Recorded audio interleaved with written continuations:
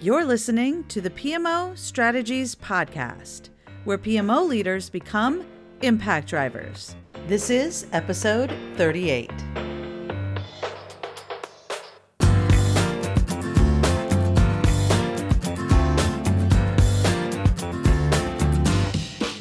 Hey there, impact drivers. Laura Bernard here, your host of the PMO Strategies Podcast. Thank you so much for spending your time here with me today. I am super excited to dispel some myths around the project management world and Agile and give you 3 techniques that you can use right now to shift the conversation to a much more productive one so that we can move past the PMs and PMO versus Agile and start getting stuff done. This episode is sponsored by Keyed In. Learn the importance of Agile Enterprise PMOs to provide a macro view of performance, why Agile organizations need modern governance structures. Just go to pmostrategies.com/038 to learn more. Okay, let's dive into 3 techniques to move past the Agile versus project management discussion. Last year, I was honored to share the stage with some of my favorite thought leaders in PMO, project portfolio management, and project management space at ProjectCon, at PMI PMO Symposium, and other events, including my PMO Impact Summit, which is coming back this year, so be on the lookout for that. One of those colleagues I got to spend some time with last year was my pal, Jesse Fuel. Jesse is the go-to Agile guy, at least as far as I'm concerned, in this project management community. He's done a lot of work with PMI, and as he shared on episode 32, he's one of the content developers working on the next version of the PMBOK, and he shared some insights on that. So if you're interested in learning more about that, go back to episode 32. Jesse and I have this really cool keynote that we did a few times last year where we poke fun at this whole Agile versus project management discussion and give 3 important techniques that you can use to move past that discussion and have the right conversation that you want to be having in your organization around project management and Agile. Now, the full keynote that we did is inside my PMO Strategies Impact Inner Circle membership program, so you definitely want to check that out. Depending on when you're listening to this, you might want to get on the wait list, or we might have opened the doors again for our fully upgraded membership program. A part of that is the full keynote. That's one of the many, over 100 training sessions that are available inside that Inner Circle membership site. One of them is the full 1-hour keynote presentation that we did about moving past this Agile versus project management discussion to having a much more productive conversation. Now, what makes this keynote so unique is that we talk about the very real issues organizations and project managers and Agilists are facing as we figure out how to deliver on our organization's strategy. We tackled the big us and them conversations that are happening in companies around the world and talked about ways to move past the methodology wars to solving the real business problems we are there to address. And yes, that's the punchline. Sometimes it's easy to lose focus on the real reason we are all gainfully employed in our organizations. We are there at the behest of the business to serve the business needs and help the organization deliver on their strategy. Now, that could play out in a lot of ways in any organization, but the goal is to spend our energy focusing on the outcomes we are striving to achieve in our organizations instead of getting so caught up in the outputs. Here are a few of the takeaways from that keynote presentation that you can apply immediately to help shift the dialogue to a more productive and outcome-focused discussion and accelerate the impact you are making in your organization on every project, regardless of implementation methodology or project management approach. Number 1, assume positive intent. It's so easy to fall into the bad habit of playing the blame game when you don't see eye to eye with someone else on the best approach to deliver projects. We tend to think things like, they must want to do it that way because they are lazy and they don't want to do the documentation, the follow-up steps in the process, or have the right governance or control. Or we might be thinking, they just want to control me and remove all the creative freedom from the process so that they can check things off of a list. When the reality could be vastly different. We can find ourselves making a lot of assumptions about the people we are working with, and in that process, lose the chance to uncover the fact that we all have the same goal, which is to ensure that this project achieves its intended outcomes for the business. Instead, we may want to look beyond the words we are hearing or the actions we think we are seeing and interpreting, and ask a few questions to understand intent. If you shift the conversation to focus on the fact that you all want the project to succeed, you may find that you can have a much more productive discussion about the way to get there. Remember that people generally want to do good work. They want to feel valued and they want to create value. What are the ways you can work together to create that value and enjoy the process? Keep this in mind with your leaders as well. The next time your leader makes a decision that seems to make no sense to you, before you jump to they just don't get it or they are making a bad decision, consider that they might have access to information that you don't. They might have pressures placed upon them that dictate how they must respond and make decisions. We all have a boss telling us what to do and judging us for our performance. Even your CEO has someone they're answering to. This goes for your business leaders as well. The boss can be someone in your organizational structure, a board of directors, or even the customers. They're all applying pressure to all of us to achieve certain goals.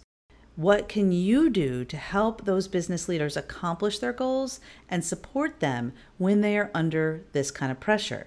And a little hint, this is a great way to become a trusted advisor in your company and ultimately advance your own career path.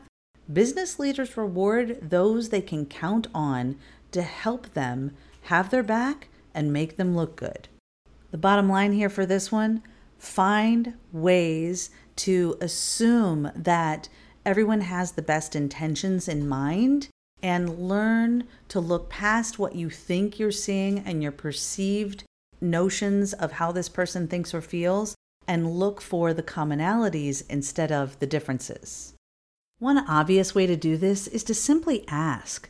Talk to your colleagues and stakeholders about what they're working on, what they're trying to accomplish, and ask for their advice on how you can work together to achieve the shared goal. Almost every PMO that I've created or run has had elements of Agile in it. Even the Impact Engine PMO training and coaching program I run now is an Agile implementation approach to building and running a PMO.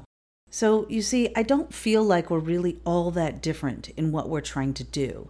I'm going to dive deeper into this when I talk about how the PMO can support Agile implementation methodologies. But for now, just consider this. There's a difference between project management as a framework and set of standards and guidance and an implementation methodology or approach. I see Agile as an implementation approach to getting a project accomplished. There's nothing in the PMBOK or project management standards or best practices that say every project must be a waterfall implementation approach. And if we consider that Agile, it's really two things. It's the implementation methodology around the way we are going to deliver projects, and also a set of mindsets. If you've read the Agile Manifesto, it's a very clear set of we value this over this. It doesn't say anywhere that it must be one way or another way. It just creates a set of mindsets and values.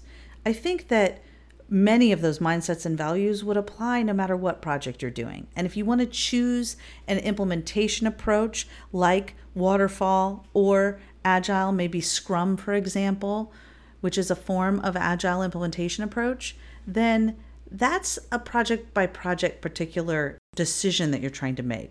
But I think we get so caught up and confused between project management, which is the set of knowledge, skills, standards, and practices to get your projects delivered and achieving their outcomes, versus the methodology that we're going to use to create those outputs and get to the outcomes. So just consider that when you guys might be talking about apples and oranges and saying that it's this way and only this way, we might be closing ourselves off to a bigger perspective of how the two can work together.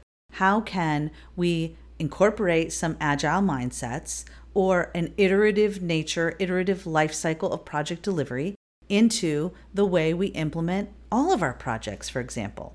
Every single PMO that I've ever run has had some element of Agile in it, and almost every project I've ever delivered or my teams have delivered, even if they were traditional quote-unquote waterfall, they still had many Agile components, iterative cycles inside that waterfall, for example. Maybe the design, build, test created iterative cycles inside the entire delivery phase for the project, for example. So let's not get caught up in your terminology or their terminology, no matter which side of the fence you sit on, and focus instead on the positive intent we're trying to create and ultimately the outcomes we're trying to achieve, which leads us to step 2, focus on the outcomes more than the outputs.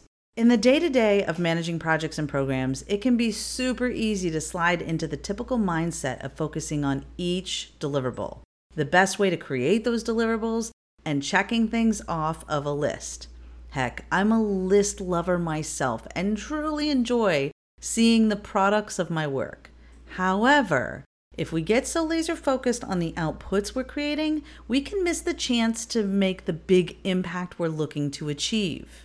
Instead, we must ask ourselves why we are creating the deliverables, why we want the number of steps in the process, and ultimately how each of these templates, steps, tools, process line items are leading directly to the impact we will make when they are delivered.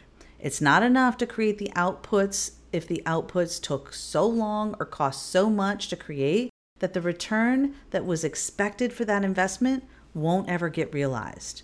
Don't forget, you're there to create an outcome, a business solution that leads to some greater return, or as I like to call it, the worth it factor.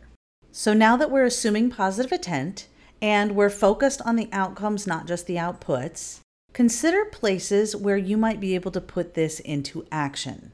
Where can you get everyone laser focused on looking at the forest for the trees, the strategy you're going to deliver, the business problem you're solving, the outcomes that you're achieving? One important way to do this is to ask why you're doing that project in the first place. If you can get super aligned and get everyone super aligned on why, that is a point that you guys can agree on, no matter where you sit in the Agile versus project management false conversation. And yes, it's a false conversation, right? Because we've just talked about Agile is an implementation approach and a set of mindsets around managing and delivering projects. Surprise, surprise. So where can you create that alignment around why you're there and then talk openly about the best way to achieve the outcomes you're trying to achieve? That might mean a little bit of Agile here, a little bit of traditional waterfall there, or completely removing all of that vernacular from your conversations and just focusing on what makes sense in the moment, in the project, in the problem you're trying to solve. Keep it very neutral by just getting everyone laser focused on those outcomes and then talking about how are we going to achieve those outcomes and embrace everybody's ideas and bring everybody's ideas to the table to have a holistic conversation around the best way to achieve that goal. And that leads to step number 3. Be willing to bend. When we get so wrapped up in our own way being the right and only way to do something, we can miss a unique opportunity to flex our approach to get to an even better outcome. There's so many opportunities to look up and out at what we're trying to do, the problem we're trying to solve, the outcome we're trying to reach, and look at all the various ways we might want to get to that outcome. What if a combination of Agile and waterfall approaches would yield a better result? You don't think it's doable? Whether we realize it or not, we're already merging concepts from tons of different approaches. Are you doing a typical waterfall project? Does it have multiple releases? Might that also kind of look like iterations in an Agile environment? Have several test and release cycles in your development stages?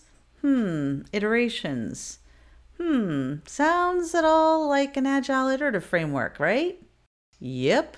So getting clear on our requirements before you put something into a sprint or doing a little planning of the sprint cycles before you start working on the deliverable, that's all putting a little bit of waterfall in your Agile.